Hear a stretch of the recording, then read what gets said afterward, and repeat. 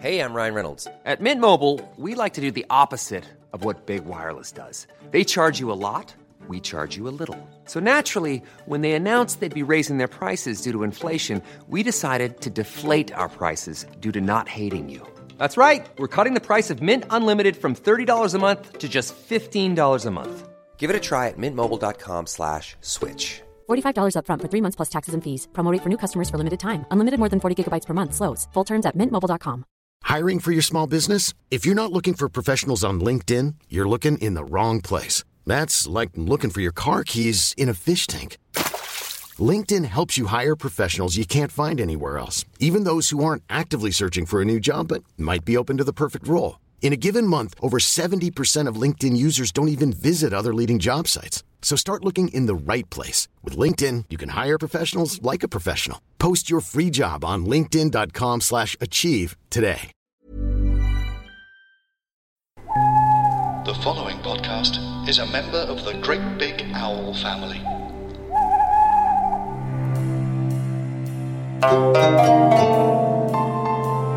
Smashpot.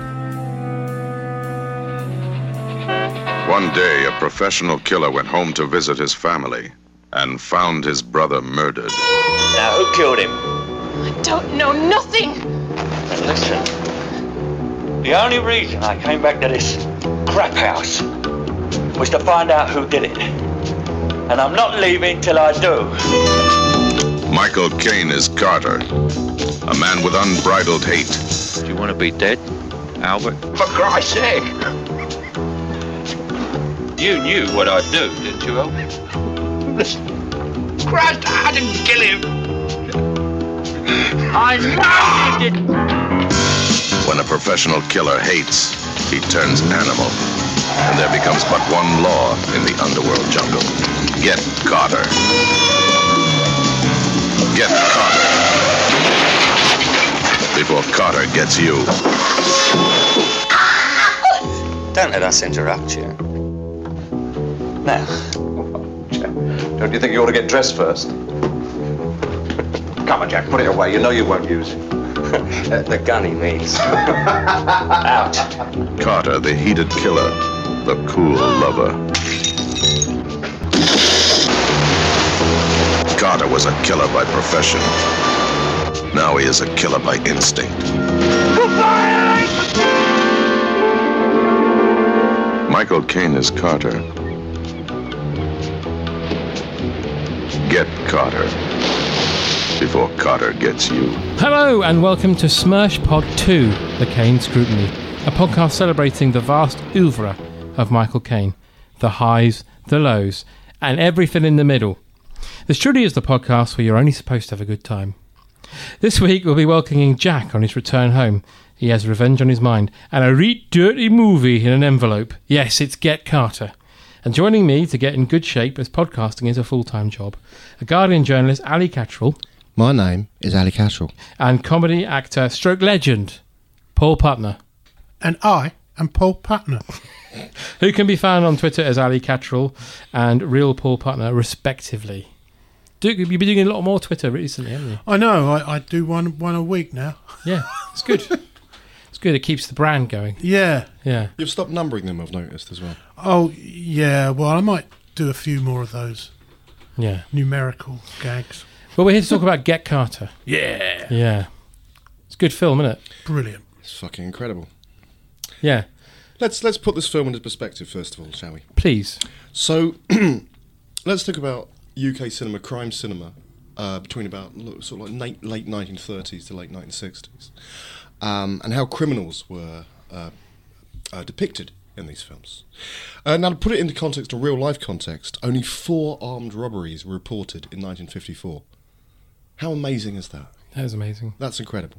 So, and that reflected in UK cinema as well. So, during that time, the most kind of common crimes were things like sort of jewel thefts and smuggling and counterfeiting.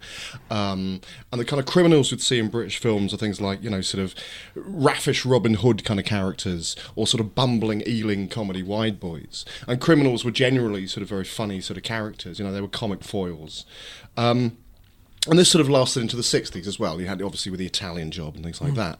Wrong Arm of the Law. Yeah, and even the Great Train Robbery, was reflected in Peter Yates's Robbery. It was a very colourful, kind of near-psychedelic film. And it wasn't until the sort of Craig trials of the late 60s that the reality of this kind of gritty gangland sort of violence and corrupt policing finally emerged. And obviously, taken in tandem with the kind of news footage that was coming out from sort of Vietnam and this sort of stuff, people were becoming much more familiar with the real face of violence, actual violence. And this was the landscape that Carter dropped into like a fucking bomb in 1971. And although it's not especially violent by today's standards, Carter is very, very disturbing because it's genuine violence. It's violence realistically depicted for once. And the violence in it's very brutal, but not explicit, is it? No.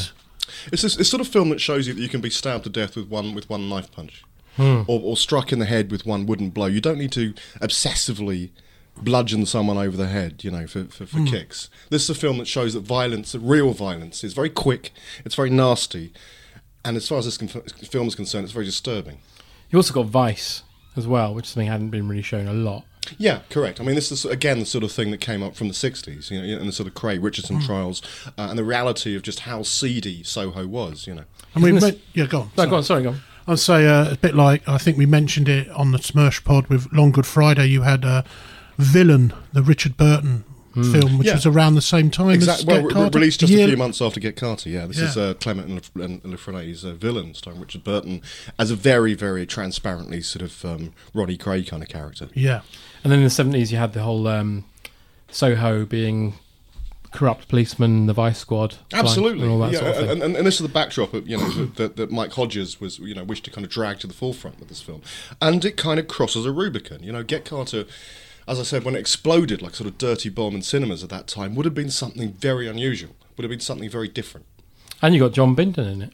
Of course, you got John Bindon, an actual proper gangster. Exactly. As we discussed in previous previous podcasts, he was in Long Good Friday. Friend of Hoskins. Friend of Kane, no doubt, who knew a lot of gangsters. In fact, he modelled Carter on gangsters he knew, even the walk and the talk and all that.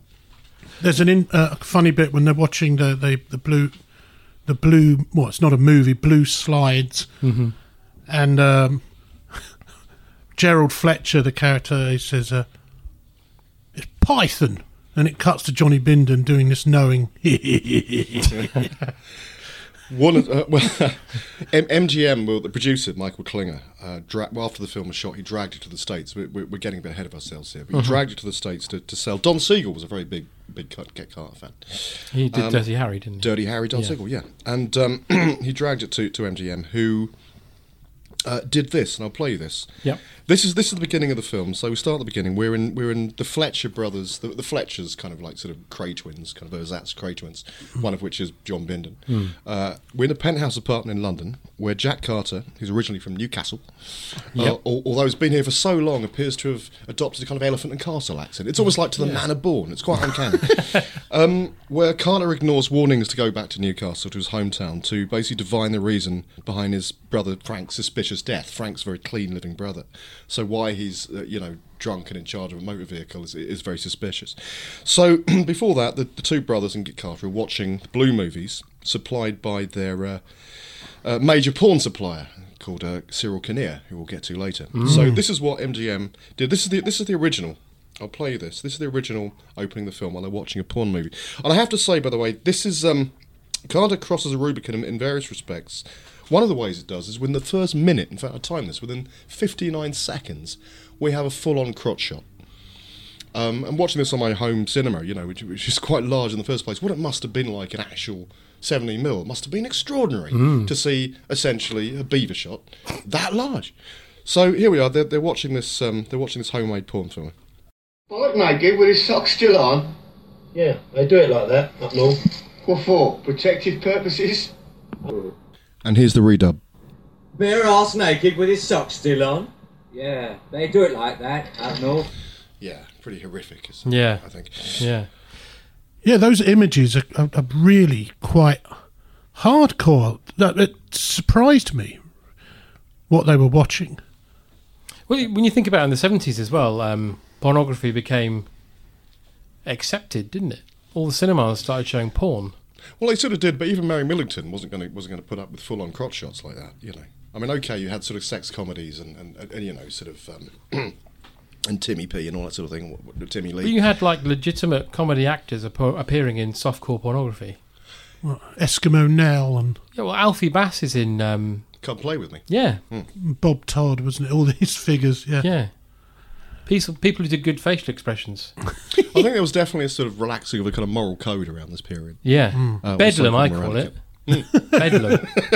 But then we cut to Jack Carter, Michael Caine. He's on a train to Newcastle. He's on a train to Newcastle. This takes about 3 hours from London's King's Cross to Newcastle.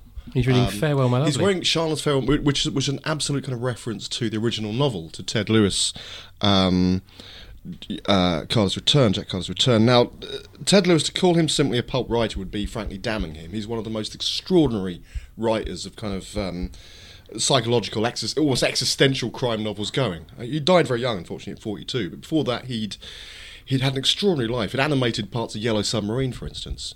And some of his books have become, like Plender, for instance, which is one of the most extraordinarily grim examinations of guilt. Was made into that French film The Serpent. Remember that a few years ago, Le Serpent? Yeah.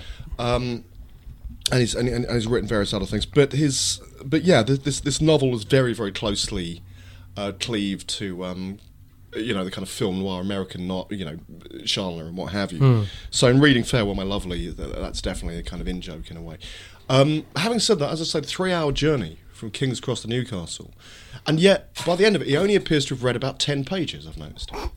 Right, so he's obviously a bit of a lip reader. He likes to soak it in. Yeah. He's in first class as well, I noticed. He's in first class, as is his assassin, his ultimate assassin. Yeah. This is a bit of a spoiler dirty bomb, but I'll explode it anyway. His assassin is sitting opposite him, reading a copy of The Sun.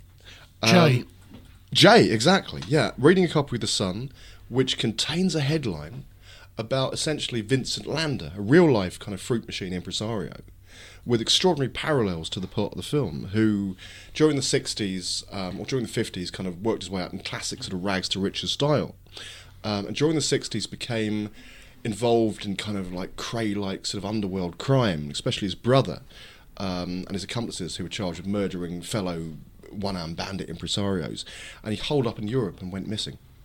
So that's what that newspaper headline refers to. Wow. But he arrives in Newcastle and he goes to the pub with the Six-Fingered Man. He does. I think it's to show that, this place he's come from is still kind of like the other. It's still the hinterlands of, it's not sophisticated in any way. And when he asks for a thin glass, it makes me laugh, because in the original book it's a thin glass, please. But obviously in the film, thin glass, no please involved. No. But also, why a thin glass? And you think, because he's... And I did think about this, because he's basically a mod. And he likes kind of sharp, thin things. It isn't like your doughty pints shaped like the locals. He wants thin pints so he get on with his killing. He's certainly not a rocker. No. But in the pub, he's meant to meet Frank's girlfriend, but she stands him up. Margaret. Yeah. Yeah, his mistress. Says, why aren't you here? And so he goes back to Frank's house, and it's the sort of thing you'd like to find when you go to your brother's house. There's some pants on the floor. There's a shotgun. And his dead body in a coffin. Yeah, and I like the security of a key on a piece of string hanging off the where you post your letters. It's a different world. Your letterbox. I wonder how many people sort of did that in retrospect. You could leave your key on a string in those days. People wouldn't break in and murder you because you're already dead. Yeah. So yeah, he has a look round his brother's house, and then he checks into his lodgings with his randy landlady. Yeah.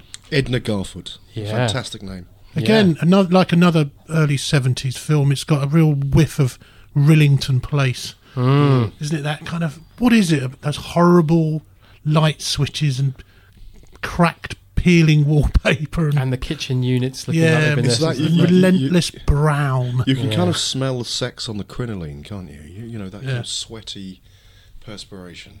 Because you wear purple underwear. So he tells his landlady he's not staying tonight. Are you a traveller? No, he's not a traveller. I like the use of that term as well, which obviously has different connotations these days. But in those days, did she mean like a kind of salesman? I guess. Yeah. I guess, but I suppose in these days, he's a travelling knife sharpener. Yeah.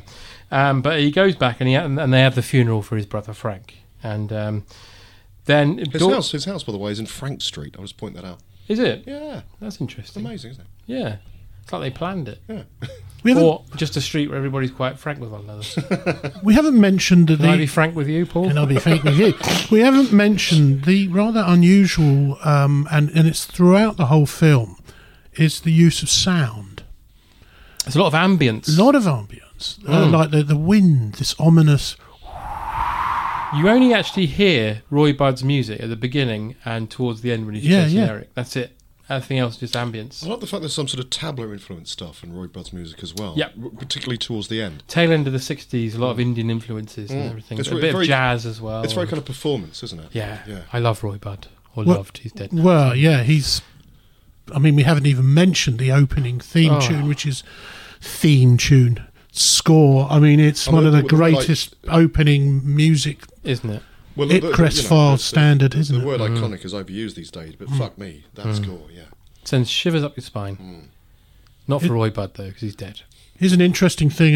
I know Martin Green, who's a DJ, used to run Club Smashing, and he also licenses records and stuff, and he loves all of this type of music and 60s soundtracks.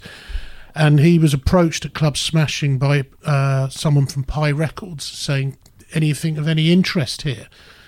And he said he was handed a Rolodex, flipping through, Get Carter, that'd be interesting. Getting Nowhere in a Hurry, Love is a 4-letter word. Put out this compilation album. He was behind Sound Gallery. If you like your easy listening lounge music of the mid-90s retro compilations. It had a comeback in the mid-90s, didn't it? That's right. And Martin was part of that scene and brought out the Sound Gallery and the Sound Spectrum, which had the 4 opening tracks from Get Carter, and it suddenly, because it was never available, the soundtrack. Well, it was extremely, that particular record you're talking about was only available in Japan or something. It was extremely rare.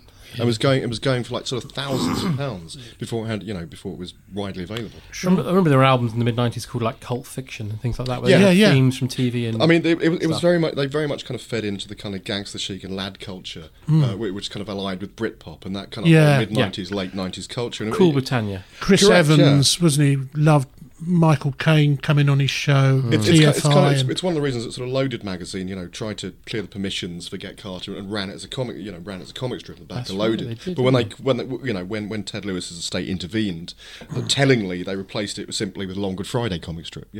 Same sort of aesthetic. Yeah. But I remember, when Breakbeat came in the late 90s, I remember there being quite a good Get Carter Breakbeat remix with a big drum beat over the top of it. And of course the Human League had already, covered it in their album. Trip hop, all of that. But we're all middle-aged. We're talking about drums and trip hop. And and reminiscing about music when we were 1 year old. Yeah. Yeah. Anyhow, so we have the funeral, and Margaret turns up late, looking dishevelled, like she's not interested. And he says to her, "Who killed Frank?" And she won't say anything.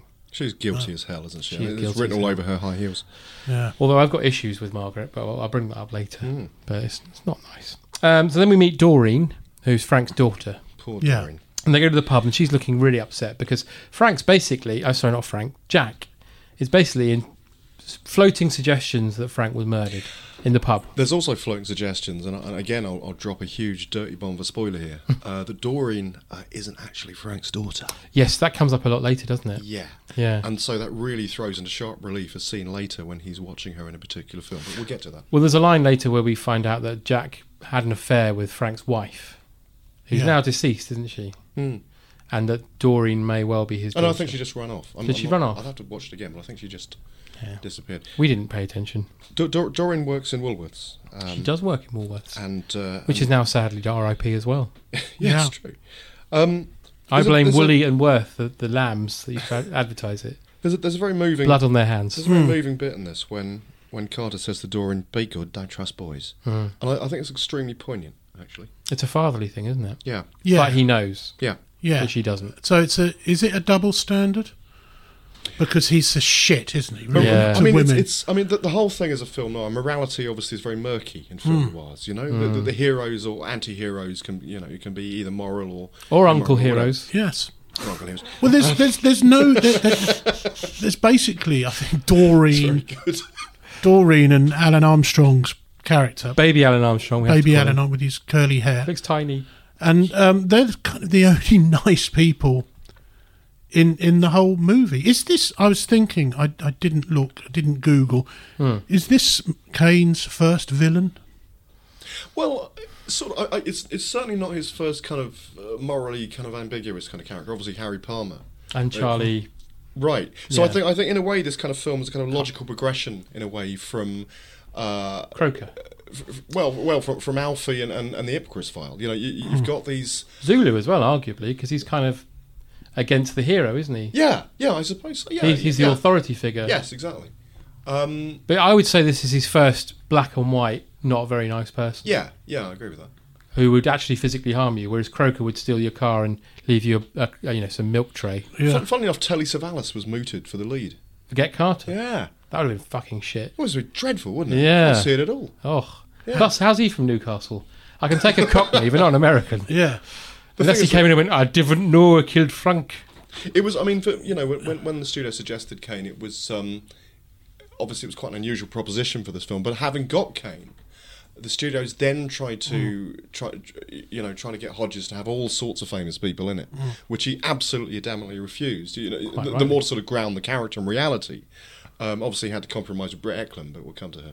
Yeah, it'd be bizarre if Telly Savalas, Telly Savalas, just at the beginning of the film, with they won't take kindly, Jack, with some bald bloke sucking lollipops from New York, poking his bugle in.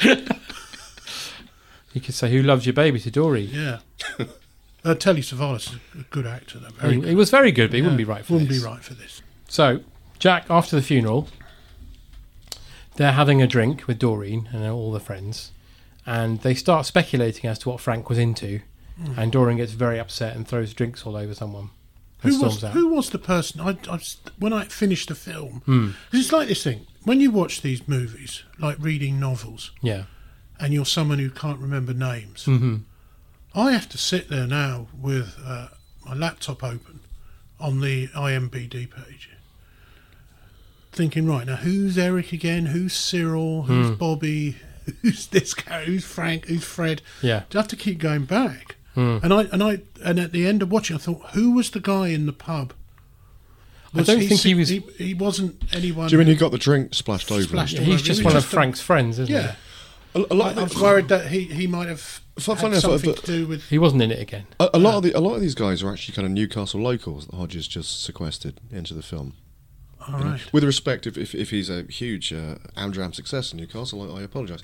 But he could just be a Newcastle local who's just sequestered in the film. Because that's the interesting thing throughout the film, is the shots of locals as this kind of benign, silent observers.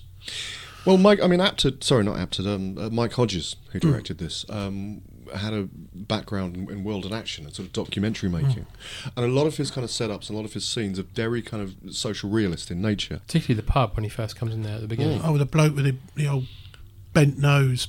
Yeah. I should say as well that Hodges had a background in the Royal Navy and was on minesweeping duties in the Arctic, so he was used to digging dead bodies out of the sea.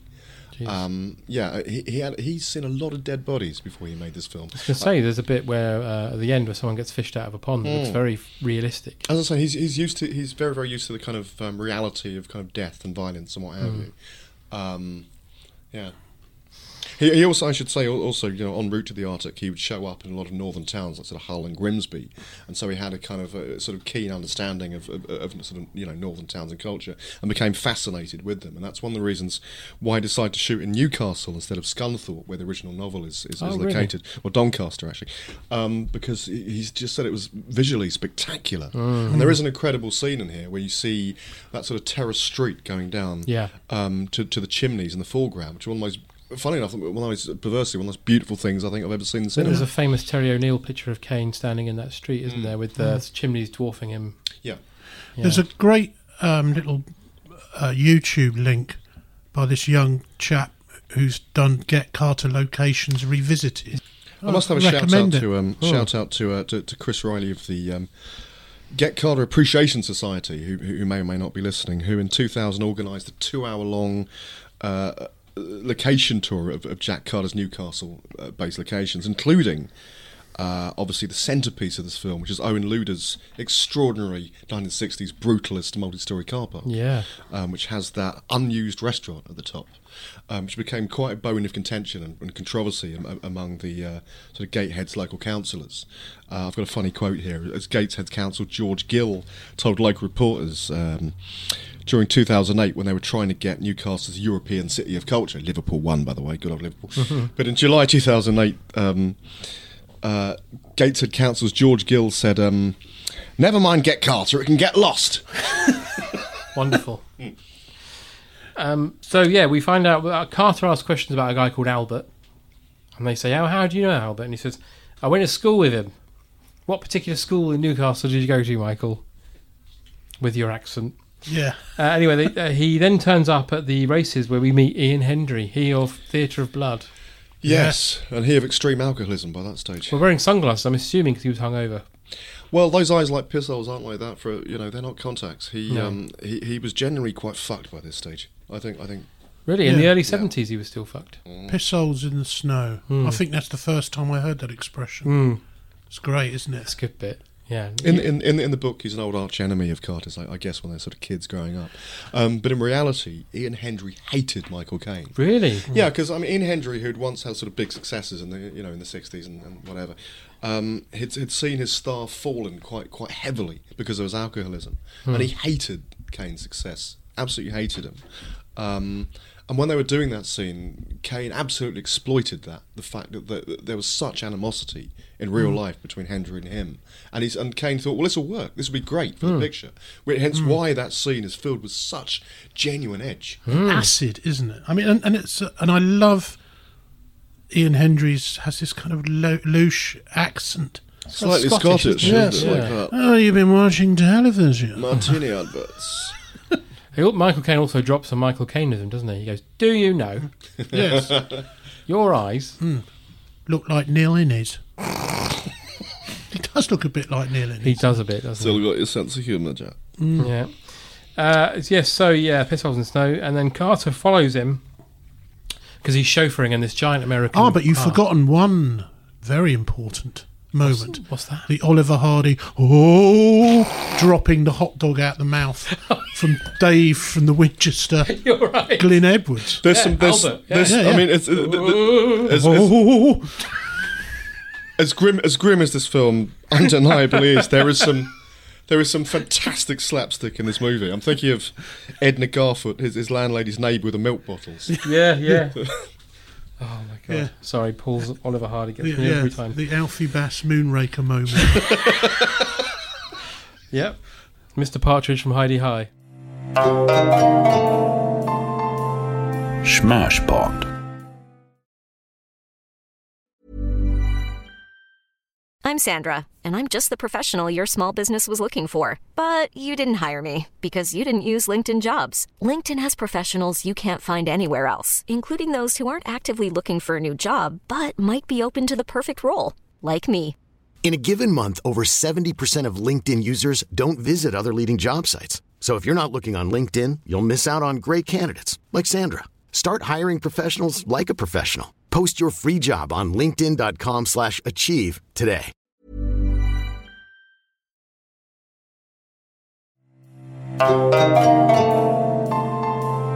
Smashpot. Yeah, so Carter follows him in his American car, and he breaks into John Osborne's house. Now, Why is John Osborne in this? John Osborne is in this because, first of all, he was an actor. He started as an actor. Right. People forget that. Obviously, he wrote Look Back in Anger and Charge the Light Brigade, all that sort of thing. But he started as an actor, and he's a bloody good actor, I think. Is he friends with Mike Hodges, or was he? I think he was. He's also in Flash Gordon. Well, yes, he had the cameo is the arboreal tree priest in Flash Gordon. Right. Yeah. Stick your hand in this hole, as he probably says in Get Carter at some point. But funny enough, Dryday Hall, which is Sorry. Drydale Hall, which is that the name of his hole? Cyril Kinnear's house was actually, we talked about Vincent Lander earlier, was actually his real life house. No. This is how bizarre this is. Yeah. That was actually Vincent Lander's house. And Hodges says that while I was sort of exploring the house, they found 2 children's drawing books filled with prayers. And there were 2 pages in which an adult had written, and he thought this was something to do with Lander's brother, Cain and Abel, Cain and Abel, Cain and Abel. Throughout this book, written over 20 times in big letters. And Hodges thought, well, that must be something to do with his brother. You know, he must have had a breakdown and just. Well, that's funny because Michael Caine, before he was an actor, he used to run a bakery with Ian Abel. That's not true. Funnily enough, when around the time of when this film was released, Vincent Lander actually took his girlfriend, because being still holed up in Europe and obviously being hounded by the press, he says, come back and face the music. Vincent Lander took his girlfriend to a Parisian cinema to watch Get Carter. Wow. So what a fucking shock he must have had. Imagine. To sit there and go, hang about? That's my fucking house. And also, during the end of Get Carter, when Kinnear is being led away by the police, we're getting ahead of ourselves, but when they're being led away by the police, a succession of Lander's real life social associates actually fill the screen. Bloody hell. There is actually people who used to go to his parties. Hodges sequestered them and said, yeah, come and join the film. And I always love that when you see things like The Long Firm or Sexy Beast or Villain, again, is that kind of upper class connections to the underworld. Exactly. Yeah. You know, like Edward Fox and Donald Sinden. And John Osborne's brilliant in this. It's he is amazing. Many years ago, before the mammoths stalked the earth, I wrote a book called Your Face Here, which at that point was the first book exclusively dedicated to the subject of British cult cinema. Is it still in the shops now? It's not in the shops, but you can get it on Amazon for about 1p. Or £1,000. Run, don't walk. Yeah. It's one of those kind of things. Neither of which actually reflect its value, 1p or £1,000, but probably somewhere in between. Yeah. But to this day, I still think it's actually, funny enough, the only book still dedicated. I'm sorry about all this plugging, but there is a point to this, by the way. Funny enough, Get Carter is actually on the cover, rendered beautifully by my mate Tony Lyons in this beautiful kind of semi sort of animated Gorgeous. style. It's lovely. Now. Well, obviously, when you write a book, there's... I should say co-authored, because Simon Wells wrote it with me. And when you write a book, obviously there's blue pencil involved by the editor, whoever's doing it. And one of the things I should admit is that I wrote the line, and I still stand by it, if cold sperm could talk, it would probably sound much like John Osborne and Get Carter. Yep. And that was blue penciled immediately by the editor. And I shall say that... I unblue penciled it when I had the chance to. That's all I'll admit to. I unblue penciled it and thought quite righteous about that. So, of course, when the first reviews came in, one of the first was Sight and Sound, who immediately focused on that and said, steel yourself for some laddish prose. And in brackets, if cold sperm could talk, it'd probably sound like you go to... But I still stand by that, frankly. I think it works. Definitely works. I love this scene because Osborne's obviously very cool. But there's a lovely moment where he's playing cards and Michael Caine's got that lush... Is it Glenda? Glenda. Yeah. Brilliant. She's trying to talk to him while he's trying to kind of focus on what's going on in the card game. And we get that distraction as well because we can't quite hear either conversation. She plays a brilliant drunk in this. Yes. Yeah. She's I call so her, good. Not Glenda, Bender by the end. Yeah. Because she's pissed all the way through, isn't she? She also grasses Kinnear up, do you notice, during that card game. She does. She says he knows Sid. Yeah. She's kind of like the leverage of the plot. She basically sort of... Kane the plot almost pivots on her kind of drunken... Yeah. Drunken candidness. Loose lips. Yeah. Sink ships. But Caine plays this bit really well because he plays it like you've been accosted at a party by a very drunk person and you're not drunk. So he's got that, oh really? Oh, right. Yeah. Geraldine Moffat. Geraldine Moffat. Yeah. Wow. Who played Glenda. There's also an incredible actor in this scene. I don't know if you've noticed him, but he's an absolute legend of the craft. It's the man who played Mr. Jenkins, the supervisor for Mutiny on the Buses. It's the man who loses the card game to John Osborne. All right, yes. I told you'd lose. Yeah, him. See? A moment of respect for Mr. Jenkins. Yes. From Mutiny on the Buses, one of the On the Buses trilogy. So he goes to the scrapyard and looks at Frank's car. And considerably written off. It's been written off, yeah. And the scrapper says to him that the guy driving it was very drunk.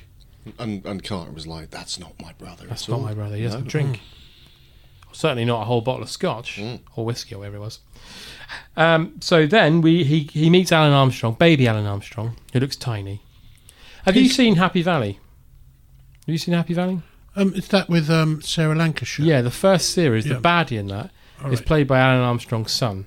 Oh, right. And he is the spitting image of him here. It's quite disturbing how...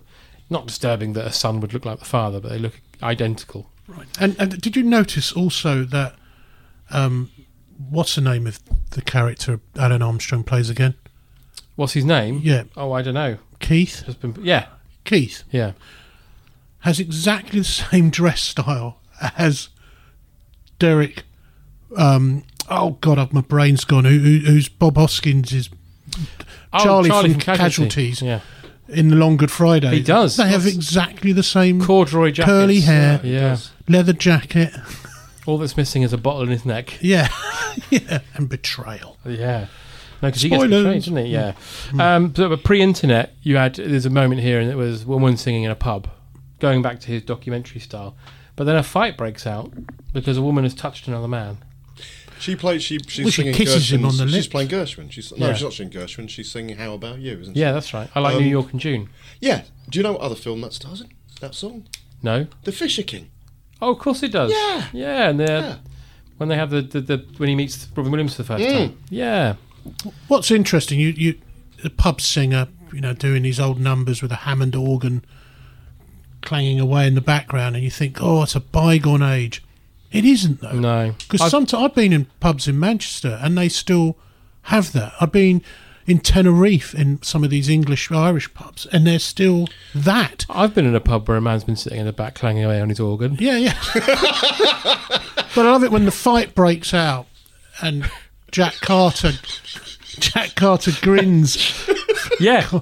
Grins from ear to ear with this kind of, "You Geordie savages." Yeah. Basically. Yeah, I'll leave you to get on with your fighting. There's some lovely found sound in this film. There's a great song. I don't know what it is, but there's a great song playing on the jukebox when he first enters the long bar opposite Newcastle Station. Yeah, it's Getting Nowhere in a Hurry. Oh, who was it by? Which well, you can get it on the Sound Spectrum compilation if you can find it on Amazon. It's either a penny or £1,000. Is it kind of library music, or is it a sort of designated song? It was just on the Pie record label. On the jukebox, the guy puts it in. Yeah. Getting Nowhere in a Hurry. It's great. I love it. Yeah. This is good. This is like a fountain of knowledge.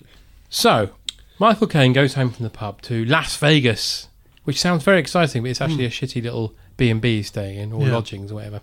And he gets his randy landlady again. Edna Garford. That's right. Love her. And he says, "Can I ring London?" She says, "All right." And she sits in a rocking chair. Yeah. And he rings Britt Ekland. And he starts talking dirty to her. Now, if you were a lady and you thought, "I'd like to hear Michael Caine talking dirty," right? So you ring, in the late 90s, they had premium phone lines. They put them in phone boxes, Speak to Michael Caine. And he says, "I fancy you. Take your bra off. Hold them." I mean, is that sexy? Hold your cherries. Hold them. What are you wearing? Black ones. And Britt Ekland starts, going for it a little bit. Clutching her stomach like she's in pain. As she pretends to be. And then Terence Rigby walks in, says, "Hey, what are you doing?" And she said she was just doing some exercises, which I must remember next time I get caught masturbating. Yeah. But then you've got the landlady bobbing backwards and forwards in this kind of sexual motion. Of course, the name Britt Ekland is Swedish for British Leyland. Really? Yeah. Sorry, that's a terrible joke that I wrote down, and I wish I hadn't. Yes. But she's not in it. No. She's the leading lady. Literally, but she's not in it. Well, literally, that scene wasn't in South Africa because the censors chopped it up. So essentially, they have a name, the biggest name after Caine on the poster. Yeah. And all they've seen is a fleeting scene of her in the beginning getting her knee felt up. Yeah. It's odd. Do you know she never met Roger Moore during The Man with the Golden Gun either? That's a lie. I was going to say that is a lie.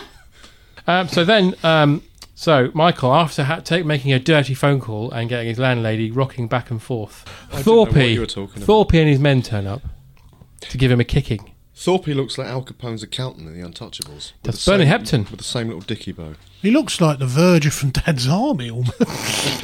Mr. Yateman. Good if the Verger was one of his men. I should have to tell the vicar.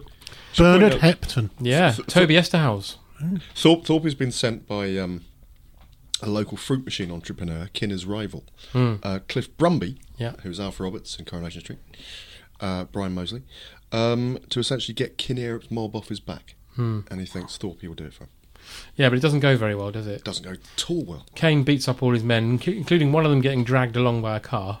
And head smashed through a window of the car. Which he kicks the car door shut as the guy's there. But do you think, would a glass shatter like that even back then?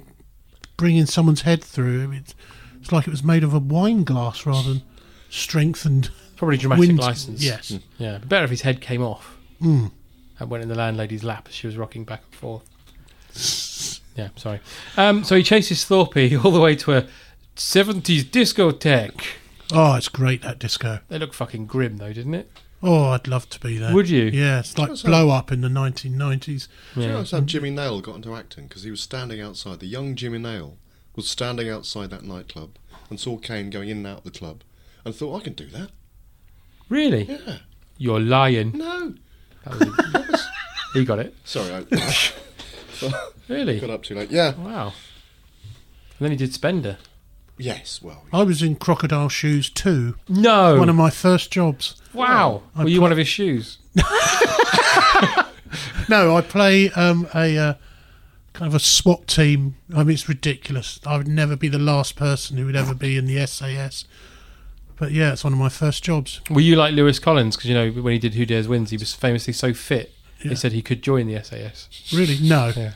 Who Dares Wins? Of course, Roy Budd. Yes. No, yeah, it was just a couple of days' work with James Wilby and Jimmy Neal. I thought you were going to say James Nail then. No, James. His acting name. No. I called James Neal now. And he had a reputation, Jimmy Neal, of being unpleasant. But he was perfectly charming. Yeah? Yeah. Well, there you go, on the record. And talking of actors, we must actually pay small tribute to Bernard Hepton, who died this July. He did. At a grand old age, thankfully. 92. Yeah, but he was excellent. He was, as I said earlier, Toby Esterhaus. And he was in Tinker Tailor and Colditz. He was in Narnia. Woman in Black. I, Claudius. Yeah, great actor. I Clavdis. Yeah. R.I.P. Bernard Hepton. Thorpe. Yep. Missed his funeral, sadly. I wasn't invited. Well, he's not coming to yours after all, is he? No. If he does, it'll be a bit weird and scary. So he gets him in the club toilet. Does the old trick of flushing the toilet on his bum, which is always fun. He should have put the Kling film on there, though. That'd be even better. So then he finds out that Cliff Brumby's all behind it. So he goes to Cliff Brumby's house, and Cliff Brumby at this point is reenacting the Yellow Pages advert, but from the other point of view. Just landed. Oh, quiet. Someone's spewing on the goldfish. This is like every house. Spew all over my bloody goldfish. This is like every house party I went to in the 80s. Frankly, I would have been that guy in the ornamental fish pond, face down. I was just saying to Paul earlier that if they remade this film now, Peter Kay would be Cliff Brumby. Because he's basically playing Peter Kay, isn't he? Yeah. I know that's who he is, but, never mind. So you get the classic bit here where he just walks in the house, says, your door was open. And then sits down. He keeps doing this sort of giggling act, which is quite fun. You mean Kane? Yeah. Every time someone says something that sounds menacing, he just starts laughing. He's kind of amused at these, as you say, these kind of backward savage northerners. Basically, thinking they're hard when he knows what hard is. Yeah. And he says to him, "You're a big man, but you're in bad shape. Yeah. And with me, it's a full-time job. Behave yourself." Now, this quote is one of the most famously misquoted quotes of all time. To an extent that even Withnail isn't misquoted this badly. And everyone sort of goes, "You're a big man, but you're out of shape. Now sit down." But no. Think of the economy of that beautiful wheeled script, that oiled script. You're a big man, but you're in bad shape. Yeah. It's beautiful. It's as sharp and well-oiled as that character himself. And it was never delivered better than when Sylvester Stallone said it to Michael Caine in the remake. Really? Michael Caine plays Brumby in the remake. Oh, goodness me. It's a bad film. They should have got Michael Caine to play Mayor Alf Roberts in Coronation Street. Should have done. As well. But the interesting Brian Moseley, he apparently was a fight choreographer and quite,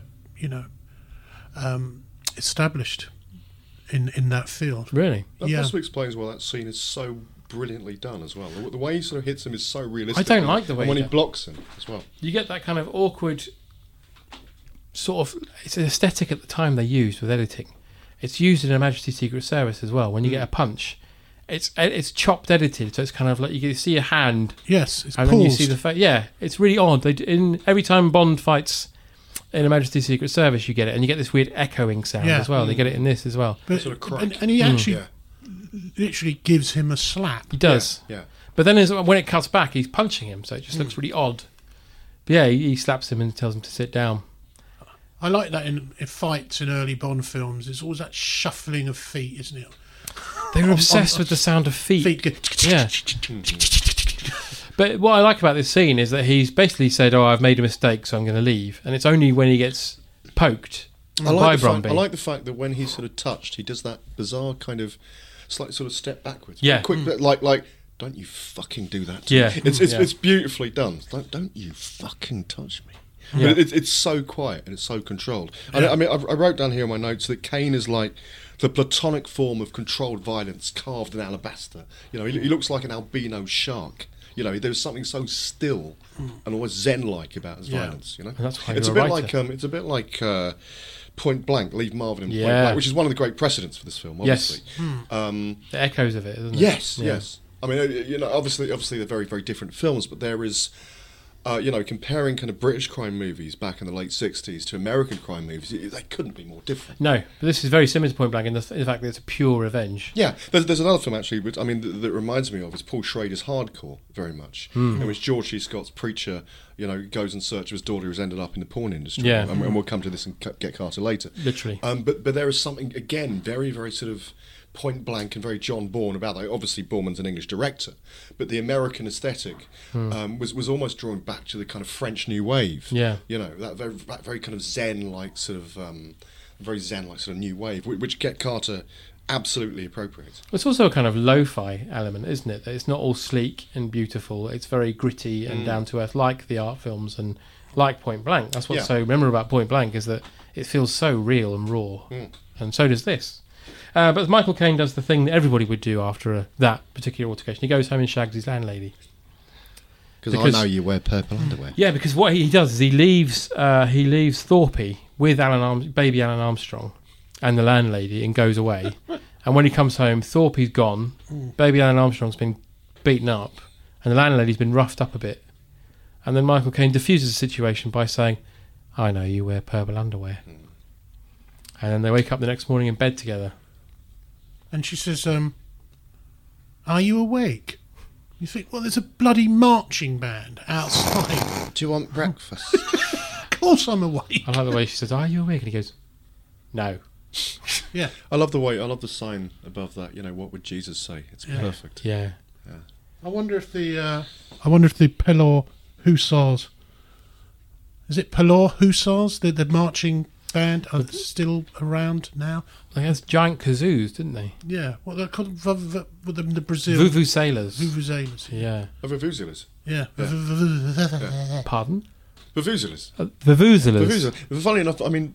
Funnily enough, not actually a kind of ancient African thing at all. They're actually invented about 10 years ago by an enterprising salesman in that part of the world. Yeah. But they're they're annoying sound, incredibly fucking annoying things. Wish they were never invented. A bit like football, which was never invented. Okay. So the blokes from London turn up. You got George Sewell, is it? Yeah, from Special Branch. From Detectives. Mm-hmm. And the blonde fella, I don't know. Peter the Dutchman. Yeah. Peter the Dutchman. Who talking about people wearing the same sort of clothes as, we're talking about Alan Armstrong, looking very much like Long Good Friday. Long Good Friday. Yeah. Peter Dutchman has a very Peter Cook circa Derek and Clive aesthetic going on, doesn't he? Doesn't he? Yeah, the glasses. The same sort of glasses and the jacket. Tony Beckley? Is it? Yeah. I didn't look it up, I'm sorry. He looks like a kind Failed of you all. Disco Roy Batty from Blade Runner. Disco Roy Batty. That's perfect. Disco Roy Batty. Yeah. I've seen things you people wouldn't believe. Michael Caine naked holding a shotgun. Yeah. But yeah, so Caine is caught in what's that? What do they call it? In flagrante Thank you. delicto. Yeah. But there's quite a weird moment because him and the landlady are kissing, but when it cuts to the long shot, he's literally like gyrating on top of her. Which, is a good trick if you can do it. But they come in and he jumps under the bed. Luckily, there's a shotgun under there. And a chamber pot. Yeah. Well, he could have used either really as a weapon, I suppose, couldn't he? Yeah. Throwing piss over them, and that would have sorted that out. Yeah, they've gone in their eyes. So he naked guns them out of the house. He said, "Put it away, Jack. You know you won't use it." Yeah. And the other one goes, "The gun," he means. That's lovely. I think that's such a British moment. So I was thinking if that was played in an American film, they probably wouldn't make as much of the fact that we love double entendres as a culture, and we love the fact that the ridiculousness of a man holding a gun and having his penis out. It's like you two for the price of one. Because if they just used that scene for the trailer, you think that all the way through the film. Michael Caine is get naked. Or get Carter brackets some clothes. Yeah. He's up north, he'll catch a death. Yeah. So he gets rid of those two, and then he goes to see Keith, baby Alan Armstrong, and he's been beaten up. And Carter...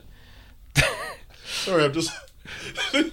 Every scene now is overlaid in my mind by fucking naked Michael Caine. It would be a brilliant film. Porch fucking...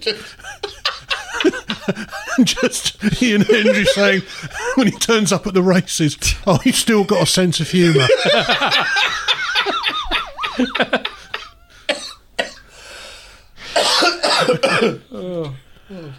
Okay. So Keith, Alan Armstrong's been beaten up, and he deals with it in typical. He's very affectionate towards him because he throws him money and says, "Get yourself a course in karate." Yeah. But Alan Armstrong's upset because his girlfriend from Liverpool was coming up to see him, and now he can't move. I have to go back to the car chase. Good old-fashioned car chase. Yeah, but he knocks the door off, doesn't he? Knocks the door off, goes through all the laundry. Yeah. It's great. And there's a lovely bit where when George Sewell runs to get back in and falls out. Yes. Which you'd never see in Gone in 60 Seconds. No. And it sounds like Bruce Forsyth. He's going, "Hold up, what you doing, for heaven's sakes?" Get in the car, car get in. Yeah. You'd have to wait 30 seconds while he does that pose, the thinking man pose. Yeah. He's dead now, of course, as well. They're all dead. Bruce Forsyth. When you Google any of these people, you think, why haven't I seen, Tony Beckley in anything? Oh, he died in 1980. Jesus. You think, never Google. The Curse of Get Carter? Only 46. Well, yeah, Roy Budd was 46 as well. Yeah. Yeah, he got a brain tumour or something, didn't he? Brain hemorrhage, yeah. Ted Lewis, the original writer, was 42. Blimey. That's hard living, isn't it? Meaning of life. Yeah. Yeah. A moment's silence for them. I was thinking with the title Get... Everyone was very ill in the 70s, weren't they? Let's face it. Yeah. With the title Get Carter, which Carter are we talking about, do you think? Jimmy Carter. Yeah. Well, I'm assuming they mean Jack because Frank's already been got. Yeah. Unless they mean Get Carter, a funeral. Yeah. Or Carter the Unstoppable Sex Machine. Yeah. That could have been the sequel. Because he is Keith Carter is the only hero in the film, really, isn't he? I suppose. Not Keith Carter. Frank Carter. Yeah. And he's dead. He can't do anything. Well, heroes die. Yeah. So that happens. Houdini died. True. Do you know how he died? He got punched in the stomach. By a little boy. Yeah. Bastard. Yeah. Yeah. That's one of those stories your dad tells you, isn't it? Not to punch anyone in the stomach. That's what happened to Harry Houdini. He ate loads of peanuts and a tree grew in his stomach. Yeah. Cherry tree grew out of his arse. That sort of thing. I'm still convinced my innards are completely snarled with chewing gum. Or an escape artist stuck up your arse. Well, there is that. I mean, I'm sort of bring him in here, but it's a bit of a small room. Yeah, and he gets out the toilet. So he goes to see Margaret, who I must say does a terrible accent. Why the bloody needle? Yeah. You mean that one? Yeah. Yeah. I like that phrase, "Why on the bloody needle?" because it's quite a pretentious comment given what happens to her later. Really. For a minute, I thought it was the daughter from Porridge. Who went on to be an El Dorado. I can't remember her name. Oh, Patricia Brake. There you go. I thought it was her for a minute, but it's not. So there's an interesting story I've brought up in this podcast. Next week on things I thought people were and they weren't, I'll be joined by someone else who I can't remember. But it's funny when you watch, like if you see Up the Junction, which is about 1967, Maureen Lipman plays the young girl in it, and she just looks exactly like Amy Winehouse. It's bizarre. She got an ology. Yeah, got an ology. Yeah. So Margaret does have a touch of the Amy Winehouse. She does actually. Yeah. I mean, her hair, she's wearing she's one of the Queen's guards. Bearskin boof on. She got a Busby on her head. Yeah. That guy used to be in the telephone adverts. A little yellow bird. Yeah. One for the kids there. This is the number one podcast for centrist dads. So Jack gets chased by the gangsters because Margaret's grasped on him, basically, we find out. And there's a good foot chase here where they're chasing him. And he gets picked up by Princess Glenda. She's going to take him to the tower. I like the fact she calls herself the Good Fairy and her name's Glenda. Very much like Glinda from the Wizard of Oz. I wonder if that's deliberate. I bet it is. Yeah. And she picks him up in a 1968 Alpine Sunbeam open top. Now, which I have particular interest in because I had a 1971 Alpine Sunbeam, which was my first car. Wow. That was your first car? My first car, 1983. And it was owned by a chap who only used it once a week to go to his sailing club. Did it so only done like 10,000 miles on the clock. Was it Dennis Nilsson? Was it Dennis Nilsson? It wasn't Dennis Nilsson, no. But it was worth a try. But I smashed it in the first fortnight. Oh no! Was it a convoyable? It wasn't a convoyable, but I had it for many years. But I had panel beating on the front wing, annoying. But my Get Carter car. Wow. That's pretty sad. Your Get Carter. Yes, very good. Wasn't, was it? No. He goes back to her house, and sorry, she takes him to see Brumby. Yes, and he offers him $5,000. $5,000, and says Cyril Kinnear killed your brother. So he offers him £5,000 and says Cyril Kinnear killed Frank, and then Jack just says stroll on.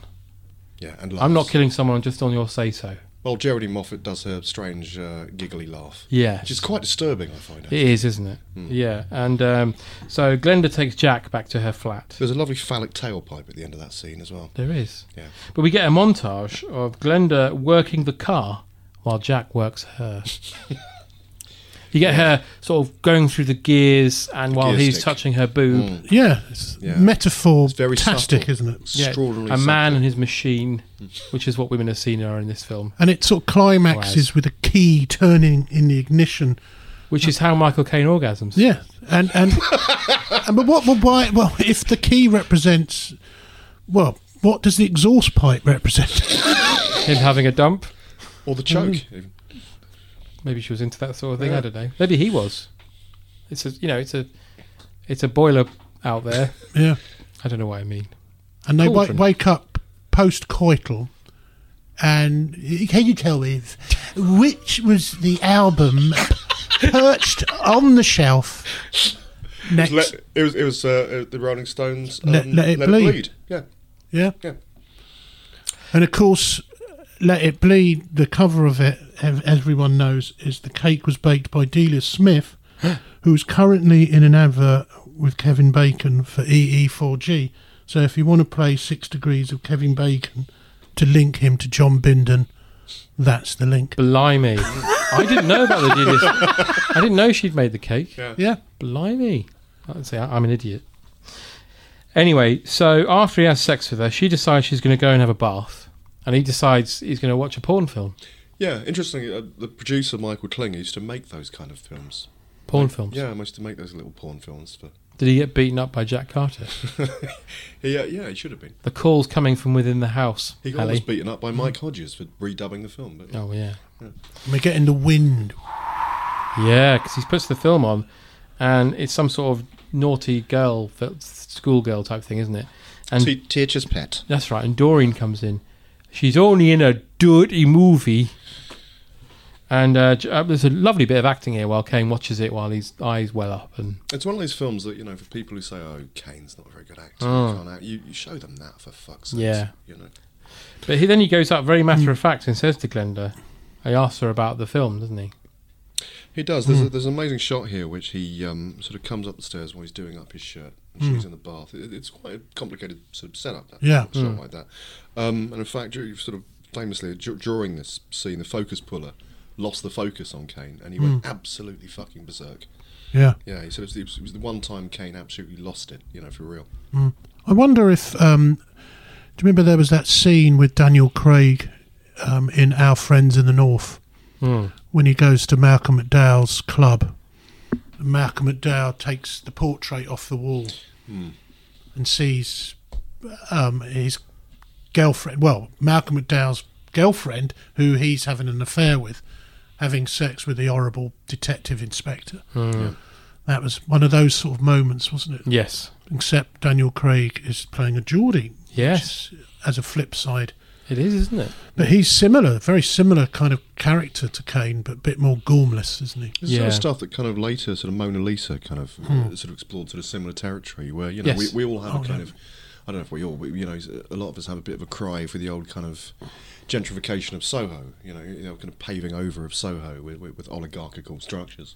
We think actually there was a side of Soho that really was not fucking pleasant. Exploitative and awful. People died left, right and centre just so people could earn money, and it's horrible. And of course in this, I don't know if we just mentioned it, in the film is Margaret and Albert, isn't it? Yes, Albert comes in when there's Glenda and there's Margaret and then Doreen as well. So Albert's right in it. So he grabs the Glenda out of the bath. Well, he puts her under the water to start with, then grabs her out and calls her a lying bitch. She's not very nice. And it all gets a bit taken at this point, doesn't it? He shoves her in the boot of the car.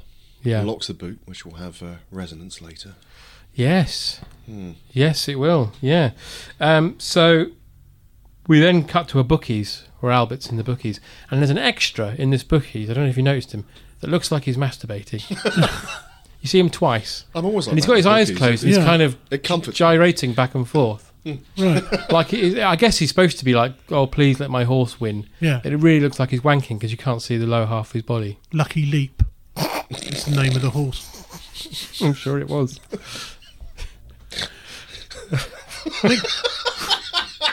And you know how, in thrillers and horror films, what's the matter with you? Thrillers and like the mobile phone has kind of ruined narratives. Now. Yes, you have to keep going. You have to have a scene where, I can't get it doesn't work, or someone smashes it. The other thing which spoils is CCTV. Yeah, because he would have just immediately been arrested. Yeah, for murdering someone in the backyard of a turf accountant. At a different age, then you could murder people. Yeah, it's fine. I love not his, like today. I love his phrase. Do you want to go to the toilet, Albert? Do you want to go to the toilet? Come, toilet. It's so creepy. And do you want to be dead, Albert? As we mentioned earlier, it's Dave from Minder getting his final G&T or VAT. Sorry, G&T. A fucking idiot I am. So Albert tells him the full story, that Doreen was in it, and that Frank found out. Frank found out his daughter was in a porn movie, and Cliff Brumby decided to tell Frank this in order to Frank to get so riled and presumably go fucking nuts, which he did, and wipe out Kinnear. Unfortunately, it didn't happen that way. No. Yeah. No. So Albert says, "I just want you to know, it wasn't. I didn't kill him." I know you didn't. And he stabs him twice, and then leaves him to die. Yeah, and then we get a shootout. Yeah, which is quite good. He's on that little boat, isn't he? And as he comes off with the pistol, he's got a pistol. Yeah, and I've forgotten everybody's name. The Fletchers have sent up Disco Roy Batty and George Sewell. And Ian Pace to bring him to kill him now. Yeah. So just wanted to bring him back because he was sniffing around too much, presumably. Yeah. But he's a good man. He's a good right-hand man to have around. But he was discovering too much, so he wouldn't come home. So let's take him out. But I love the line when George Cyril says, Cyril said no shooters. Do you want to get us all nicked? Get stuffed. It's like flipping heck, Tucker. Get stuffed. He also says that they know about him and Britt Ekland. Yeah. There's a weird kind of disconnect between the language in this film and the kind of brutality on screen. You know, you sod, as you say, this kind of thing, and yet there's people being stabbed in alleyways. You know. Well, Disco Roy Batty, he says no, and don't. That's it. Don't. Yeah. Which is what it feels realistic, rather than you really don't want to be doing that. Which would be in a cheesy movie, but it's just don't. Yeah. It was probably in the American one. Yeah. Bit of a gangster number one vibe about him as well, actually, isn't there? The Paul Bettany. That's a good film. That's very good. Yeah, and again, directly influenced by Get Carter. It is so much of the canon is now. Yeah. Yeah. So then he goes to see Brumby, and there's the famous scene everybody talks about where he punches him and then throws him over the side of that car park. Yeah. The shop window dummy falls to the car underneath. I love the detail. And this is something you notice when you see crime scenes or people who've died. They're always missing a shoe. It's just something you notice, and it lodges in your mind because it makes it feel more like it's actually happened. And when he's lying on top of that car, he's only got one shoe on. And also, by lobbing him off the top, he's now ruined another young girl's life who gets dragged out of the car. Yes. And yet this film, in its own strange kind of way, is a moral film. But, Heather Mills was from Newcastle. She happened to be walking past that day and she was able to take that shoe and wear it because she's only got one leg. Goodness me. I have an awful feeling we're not going to get our fee for this. I love that. Those architects. That's, what's that actor's name? He was in Heidi High. Yeah, Ben Harris. That's it. Who played Julian Dalrymple Sykes. Yes, he replaced... Because I was thinking, who is that bloke? Because he replaced Barry in Barry Stuart Humphries. Yeah. And it was never the same. No. But his son is an actor now, isn't he? His son was in Rogue One and he was in Sherlock. Oh. And I can't remember his name. I'm not going to look it up. No. So look it up yourselves. But I like the fact that that line implies that even architects are cold-hearted bastards. But then we cut to the bingo. Margaret's at the bingo, and I did notice here that the bingo caller looks like a vampire paedophile. I think Mike Hodges was hard pressed for actors at this point, and probably drummed one up from somewhere. From the graveyard, who is molesting small ghosts. Yeah. Because there's got to be if there's a paedophile in the living world, there's got to be one in the supernatural world, surely. Yeah. It only goes to follow. Nonce from the crypt. Exactly, Absolutely. Yeah. Margaret's at the bingo, and Carter calls and threatens John Osborne. You hairy-faced git. Yeah. I love that. Was that to me, or was that a quote from the... To you. No, yeah. You hairy-faced git. Should have gone, Yeah. And he wants Eric at 6 a.m, and I don't mean an erection. I don't know why I said that, I'm sorry. And what I like about this bit is that he knows that everybody back home knows about him and Britt Ekland. There's a death warrant out for him, so he knows he's a dead man. So everything he does now is in preparation for the fact that he's going to die. So he gets the film and he sends that to the Vice Squad. He's not going to South America with Britt, is he? He is not going to South America with Britt, no. No, he isn't. So then this is the bit that I find really unpleasant. The way he deals with Margaret, I think it's really, really unnecessarily OTT. Don't you? No. No? No, I think... can we edit this bit? No. I feel like I've just said a terrible thing by your expression. She was responsible for massively exploiting and arguably really fucking up a young girl's life. True. Obviously, she didn't kill anyone, but in a way, she kind of killed a life. She metaphorically poisoned a life. And what Carter is doing is he's obviously given her an overdose. Because also, she didn't just fucking do bad by her sort of step niece, if you like. or her stepdaughter. Yeah. She also did Terrible by Frank as well. You know? Yeah, but to take her out into the woods, strip her naked, apart from the pants, he's a nice man, and then get on top of her and physically inject her to death. Well, he just think you exploited Doreen. I'm going to exploit you for my means. I think it's the weird kind of murky morality of the piece. Yeah. No one in this film's a fucking hero, but arguably, you can't entirely call Kane an anti-hero either. No. He is possessed in the tradition of classic film noirs of a strange murky morality. I'm not saying that it's right that he killed her necessarily. Well, I probably just did about 5 minutes ago.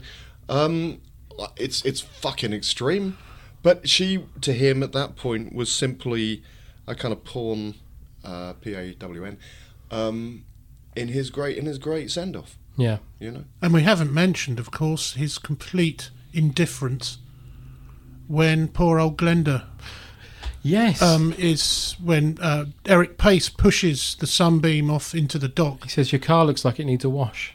And of course, poor old Glenda's still inside the boot of the Sunbeam, and which is gradually filling up with water. Does he even raise an eyebrow? No, he doesn't. No, he's impassive. Yeah. Impassive well, that's that dealt with. Yeah. Yeah. Tick. So then I just reiterate here. I don't. Obviously, he's a fucking horrible man. And to actually kill someone with an overdose is a terrible, dreadful thing. Obviously, in real life. Yeah, I think. But for the purposes of this script, it's in total accordance with what he's about, what his character's about. Yeah. What this film's about. Right. So Eric leaves the party, and just as he leaves the house to go and meet Jack, Jack is watching, and he calls the police to come to the house. And unbeknownst to John Osborne, he's dumped Margaret in his pond. And she looks like Twin Peaks, doesn't she? Yes. That's what I was saying earlier. You were saying Palmer. he'd seen lots of dead people fished out of the water, and it looks like he has. And so the police find loads of drugs. They find a dead body. So John Osborne it's just John Osborne. He's carted away by the police. Carted. He's got carted. She says, "You just got carted." Yeah. And he's fuming. He's very angry. And also, as I say, he should not look back in anger, shouldn't he? Yeah, an angry young man. Yeah. Okay, that's that done. Right. Yes. Should we go back to the pub? Yeah. Please. Can we bring it here? We should have, as I said earlier, we really should have got crates of Newcastle Brown Ale in here and done it. Well, next time we do one, we'll bring beer in. Yeah. So what I noted here, when we mentioned it earlier, there's no soundtrack really apart from the beginning, apart from some ambience. But here, when Eric turns up for the meeting, the music comes back in, and you get a sense of, like a chase. He chases Eric all over the place with his shotgun. And that whole scene is just fantastically choreographed. I mean, hats off to Hendry. I mean, he really takes a tumble. He does. At one point. I mean, you can see they're both exhausted. And it looks like they've done it in one take because there's no footprints when they're walking through that sludge. Yeah. Apparently there was a scene where when Hendry is covered in shit, basically, there were a couple of policemen here in the area and they were watching and they were quite bemused to see Hendry, at Hodges' orders, fall himself to the ground and roll over and over in mud to get himself more dirty. Right. It's like, what are they doing? But also art imitated life here, because Ian Hendry's forced to sit there and drink whiskey to death, which is kind of what he did. Yeah, it's sad what happened to him. I was listening to a rival podcast, the TV Cream Lads, and they... You bastard. And they were saying there's a This Is Your Life with... it's not Ian Hendry's This Is Your Life. He's a guest that comes on. I can't remember who it was. And he's just obviously kind of drunk and just talking in riddles, tells this anecdote that makes no sense. Got a distended tummy. It's very sad. Sad. Just industrial fans, you should know this is the last working example of a coal removal chute. Really? Yeah. That's not a metaphor, is it? For his anus? Yes, it is. No, it's a literal definition of his anus. Yeah. Right. Yeah. Oh, we should also mention that we didn't mention earlier that John Osborne phones the assassin from earlier. Yes, who looks a bit like Kirk St. Moritz from Dear John. Yeah.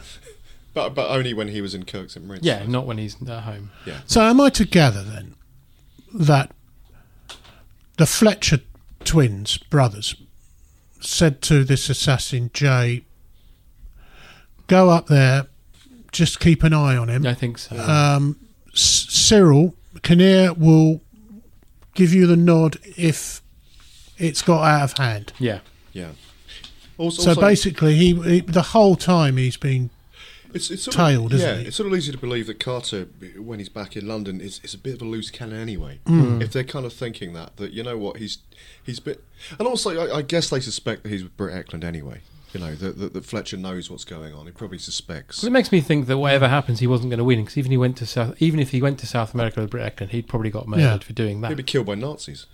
That's true. Get out. This is our country. Yeah. But it's that thing with Jay looks a lot more professional than Carter. Yes. They eat their own, basically, isn't it? Or they hit their own. But do you remember watching this for the very first time, and the bit where you think, when you see Ian Hendry's died, and you think, oh, he's gonna, he's done it. You know, he's got away with it, and then that shot rings out, and it's so shocking, isn't it? 'Cause you're not so used to seeing the hero, or in this case, the anti-hero, dying like that. But he was given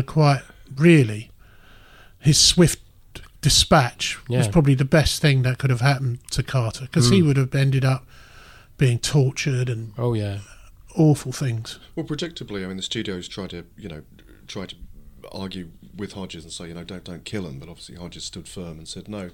And the books that Ted Lewis wrote about Kit Carter, sort of prequels, were written after this film came out. So Lewis obviously thought differently. But I think it's perfect. It's the perfect ending. It is. Kind of thing. Well, there's nowhere else for him to go, is there? No. Can't go home. He can't stay there. He's lost the love of his life. Also, talking about watching this thing for the first time, I'm like most people, I suppose, of our generation. I first saw it on a dodgy VHS, probably second generation as well, with orange bleaching. And when you see it on the big screen, and I would urge everyone to try and see it on the big screen if possible, somehow, whenever it comes around the movie, art house movie circuits again, it's a totally fucking different film on the big screen. And people say Jacobean and all that sort of thing, and yeah, it is, but it really enlarges the whole film, and it's utter kind of grim bleakness, but also it's you really appreciate just how beautifully shot this film is, which you don't when you're seeing it on a 30-inch screen. And again, the sound is just fabulous. The coffin screws being tightened into the coffin, and even the sound of him using his electric razor. It's just over his dead brother's body as well. I wonder if his brother said to him, "I don't like you using your electric shaver." He said, "I'll do it anyway." And he said, "Over my dead body."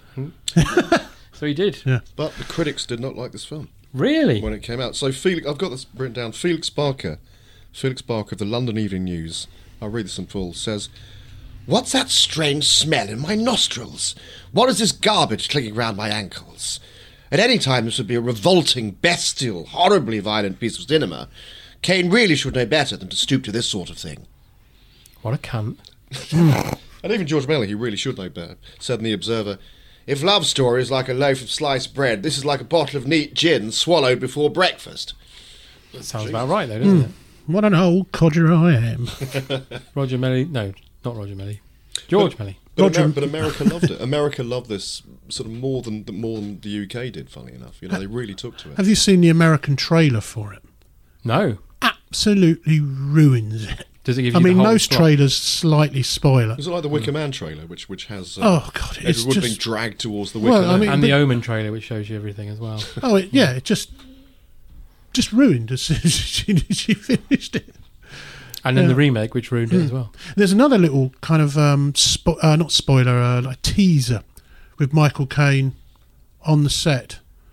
If you look on YouTube, it goes, "I'm just about to do the XYY or something, a film he was, but come and see Get Carter." He's just standing on location, lasts about 2 minutes. Roger Moore used to do those sometimes in Bond films. Or have you ever seen Stella Street? Yeah, I love it. Did you see they did Get Chisholm? That was amazing. Anyway, we've come to the point of the podcast. I think we all agree Get Carter's a very good film. It's brilliant. Just very quickly say what sort of influence that it had. I mean, frankly, this film had paramount influence on what came later. First off, immediately it was remade as a blaxploitation flick called Hitman. But Carter had a huge influence on things like on Villain, as we mentioned before, and obviously the Sweeney. Which is practically sort of Carter in TV format, and also a film that never gets talked about enough, and Incredibly underrated film, which I love, and I wish we'd have a podcast about that. The Muppet movie. Yes, the Muppet movie. Muppets Take Manhattan, in fact. But no, Michael Apter's The Squeeze. The Squeeze is a fucking amazing Freddie film. Starr. Freddie Starr and Haven't Stacey seen Keach. that. The best film starring Stacey Keach and Freddie Starr you'll ever see. Does Freddie Starr play a Nazi in jackboots? He's actually brilliant in this film. Everyone is brilliant in this film. It's one of the most sort of kind of visceral and real kind of looks at Britain, sort of, you know, in the late 70s. Particularly around sort of southwest London, you know, it's shot around sort of Battersea and Clapham, and it sort of owes a lot to this kind of neo-realist kind of thing, a bit like Slade in Flame, which is highly recommended if you want grim up north. I've seen a bit of that. Early 70s. Yeah, Slade's movie, wasn't it? Yeah. Weren't they ironworkers or something? Well, they weren't Slade, were they? They were called Flame. Slade in Flame. Yeah. The film's called Flame. Slade. But that kind of slightly killed their career, but now seen as a classic. Well, it was so gritty, wasn't it? It was seen in a way as kind of them trying to sort of deconstruct them. It was a bit like Head, you know, like the monkeys trying to deconstruct themselves on Head. A bit like Slade trying to do a kind of postmodern job on themselves. But and like Cannon and Ball did with the Boys in Blue. Yeah. Well, that was just real fucking shit, wasn't it? I'm editing that out. It's not going in my podcast. You're calling the Boys in Blue shit. You go too far, sir. Yeah. Right, we've reached the point of the podcast where I ask you quick-fire questions. Are you ready? Okay. Fingers on buzzers. Actually, I'll ask you in turn. These are questions that are all taken from Michael Caine's Twitter account in one way or another. Some of them he's asked directly to his followers, some of them he's just tweeted, okay? So the first one, I'll ask you, Paul, first. Go on. Have you ever been locked in attic? Locked in attic? Mm-hmm. Have I ever written a classic... The old Adrian Gervitz song. No, I've never been locked in an attic. I've been in an attic where there's been a giant wasp nest. That's good. Yeah. That's good. Which we had to get Rent-A-Kill in. That's good. But that's it. No, I've never been locked in an attic. Sorry, you have to say locked in attic. Locked in attic. Yeah. Ali, have you ever been locked in attic? No. Right. Okay, good. Paul, what are your favourite music? What are my favourite music? Well, I'm going to actually say probably Madness. And they, of course, did Michael Caine. They did. My name is Michael Caine. And they said that the only reason he did it is because one of his children said, "It's madness, of course you've got to do it." And they grabbed him for about 5 minutes at the Groucho Club or something. And he just said, "My name is Michael Caine." I think we've got it there, don't you? And that's it. There's a wonderful, if you look on YouTube, there's a karaoke version of Michael Caine by Madness where they've got some bloke to just go, "My name is Michael Caine." And he sounds nothing like him. Really? It's wonderful. Ali, what are your favourite music? Do you work for Tinder or something, or OkCupid? Is this like a sort of dating profile? Yeah, I'm profiling you. I wondered, yeah. Or do you want to go? Well, Michael Caine's potentially profiling his followers, isn't he? He kind of is. I like music. What are your favourite music? I don't like music. I like lots of musics. I like the Wombles. The Wombles are fucking great. The Wombles are never given enough credit for their actual music. You know, you had people like Chris Spedding play with the Wombles, who obviously appeared on the Sex Pistols, Never Mind the Bollocks and things like that. You know, I think Mike Batt is given a bit of a hard time these days, but and frankly, for certain reasons, probably quite rightly. But the first Wombles album, called Wombling Songs, is one of the most extraordinarily produced albums I've ever heard in my life. It's sort of up there with something like Nick Drake, or the Incredible String Band, or or the best of kind of sort of early 70s folk. And I met Mike Batt once when I was going to a studio and he was coming out, and I rushed up to him and I said, "Look, I just want to say that I think Wombling Songs is incredible, a really, really remarkable album, for those reasons." And he looked at me and he did the kind of universal sign of "You're a fucking mad bastard," and said, "It was one of the worst records I've ever produced," and stormed off. He's funny like that. I met him once. He came to our club with the Wombles, the cabaret, Lenny Beige Club, and I had Portrait of the Rolling Stones, the Mike Batt Orchestra tribute, 1972. And I said, "Could you sign this? Because it's great. It's got an amazing version of 19th Nervous Breakdown." And he looked at me and he went, "Oh, because it's really kitsch, is it? Is that why you want it? It's what you like. You don't really like it." And I went, "I do." I went, "It's the first thing I ever did. Go on then." Oh. And signed it. But yeah, a bit minty. Oh, that's very sad. Okay, well, next question then, Paul. Have you ever had a wonderful day in your garden? I don't have a garden. Oh, well, there's that then. So, Paul, if, like Sir Michael, you were in beautiful Armenia for 2 hours and 53 minutes before leaving for London, how would you pass the time? I'd probably go to Duty Free. The sitcom? Yeah, with Keith Barron. No, I don't know. Because presumably I'm at the airport. I'm guessing so. He was only there for 2 hours and 53 minutes. Yeah, so I'll be just hanging around reading a Harold Robbins novel. I don't know. Good. Yeah. Ali, same question to you. I'd probably ring up Pete Townsend and say, why did you insist on pronouncing it Armenia? City in the sky. Yes. When clearly it's pronounced Armenia. Yeah. And I'd expect that he would give me a sensible answer. And if he didn't, I'd be very annoyed. He'd certainly give you an answer that was 2 hours and 53 minutes long, I'd imagine, having seen interviews with him. Pops Jonathan Miller. Yeah. Paul, Yeah. if you were on a bus teetering on the edge of a cliff and suddenly had a great idea to save the day, what would it be? Has it got a load of gold bullion? Can do. Yeah. I would think, is there a sequel that could be done out of this? Because they're discussing it, aren't they? Are they? An Italian Job sequel. Oh dear. It'd be funny if they actually take it exactly from where it left off, but they've been there for 50 years. They're all skeletons. No, in which case it'd be quite easy to kind of uplift it again. Because John Forgem's just gone, isn't he? So he wouldn't be there. Robert Powell's still alive. Yeah, so they could... I mean, Jesus, he's immortal. Well, there you go. Yeah, that would be your idea. All right, yeah, Ali, same? Just let it go, fucking let it die. go. Right. Just, everyone's got to die, just fucking... Wait for the moon to come up.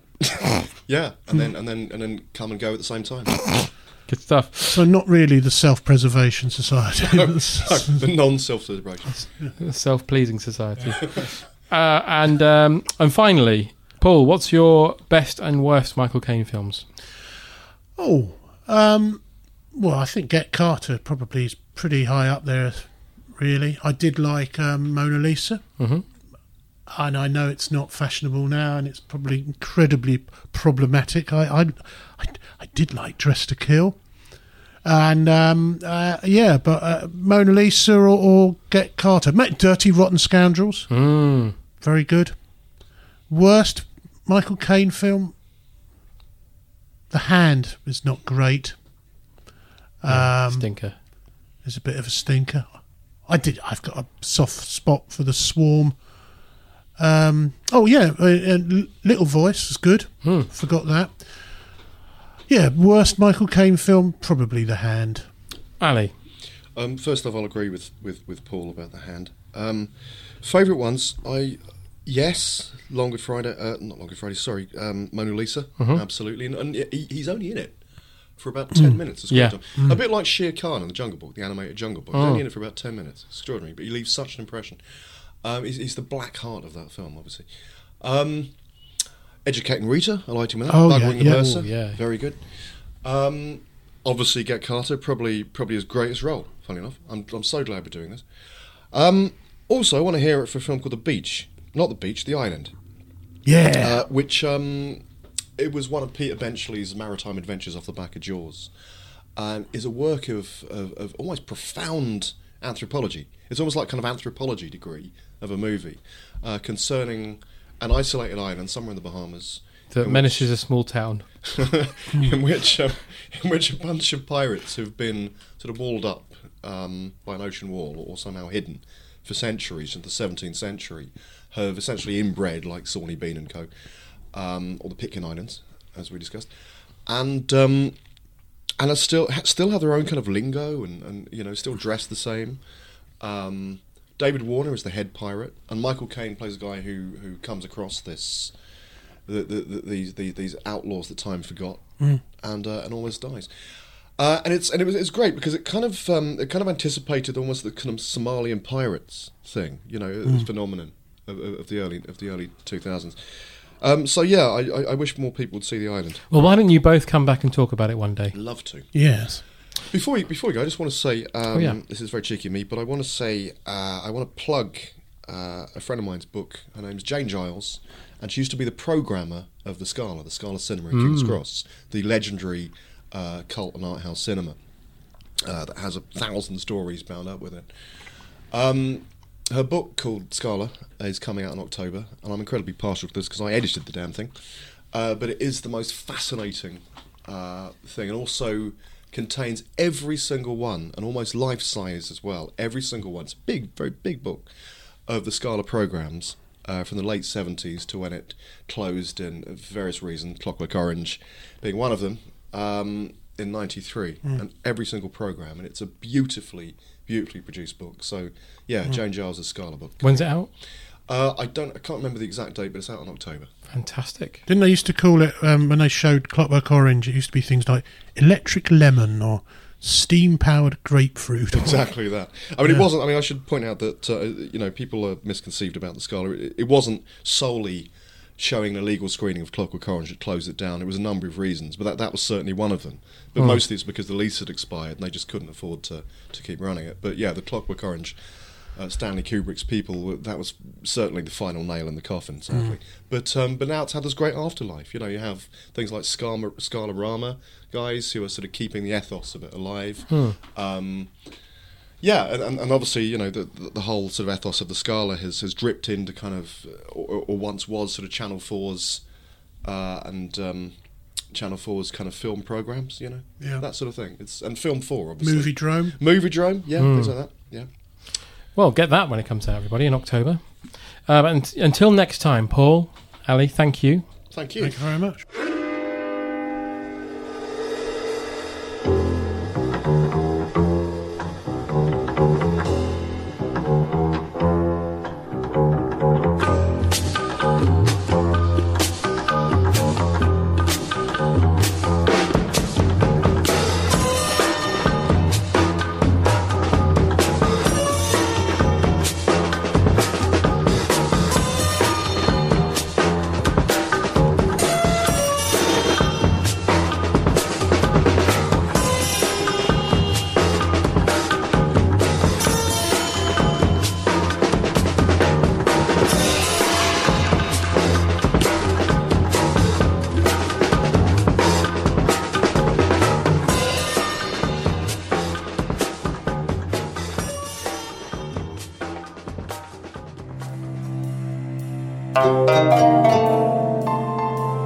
Smashpot.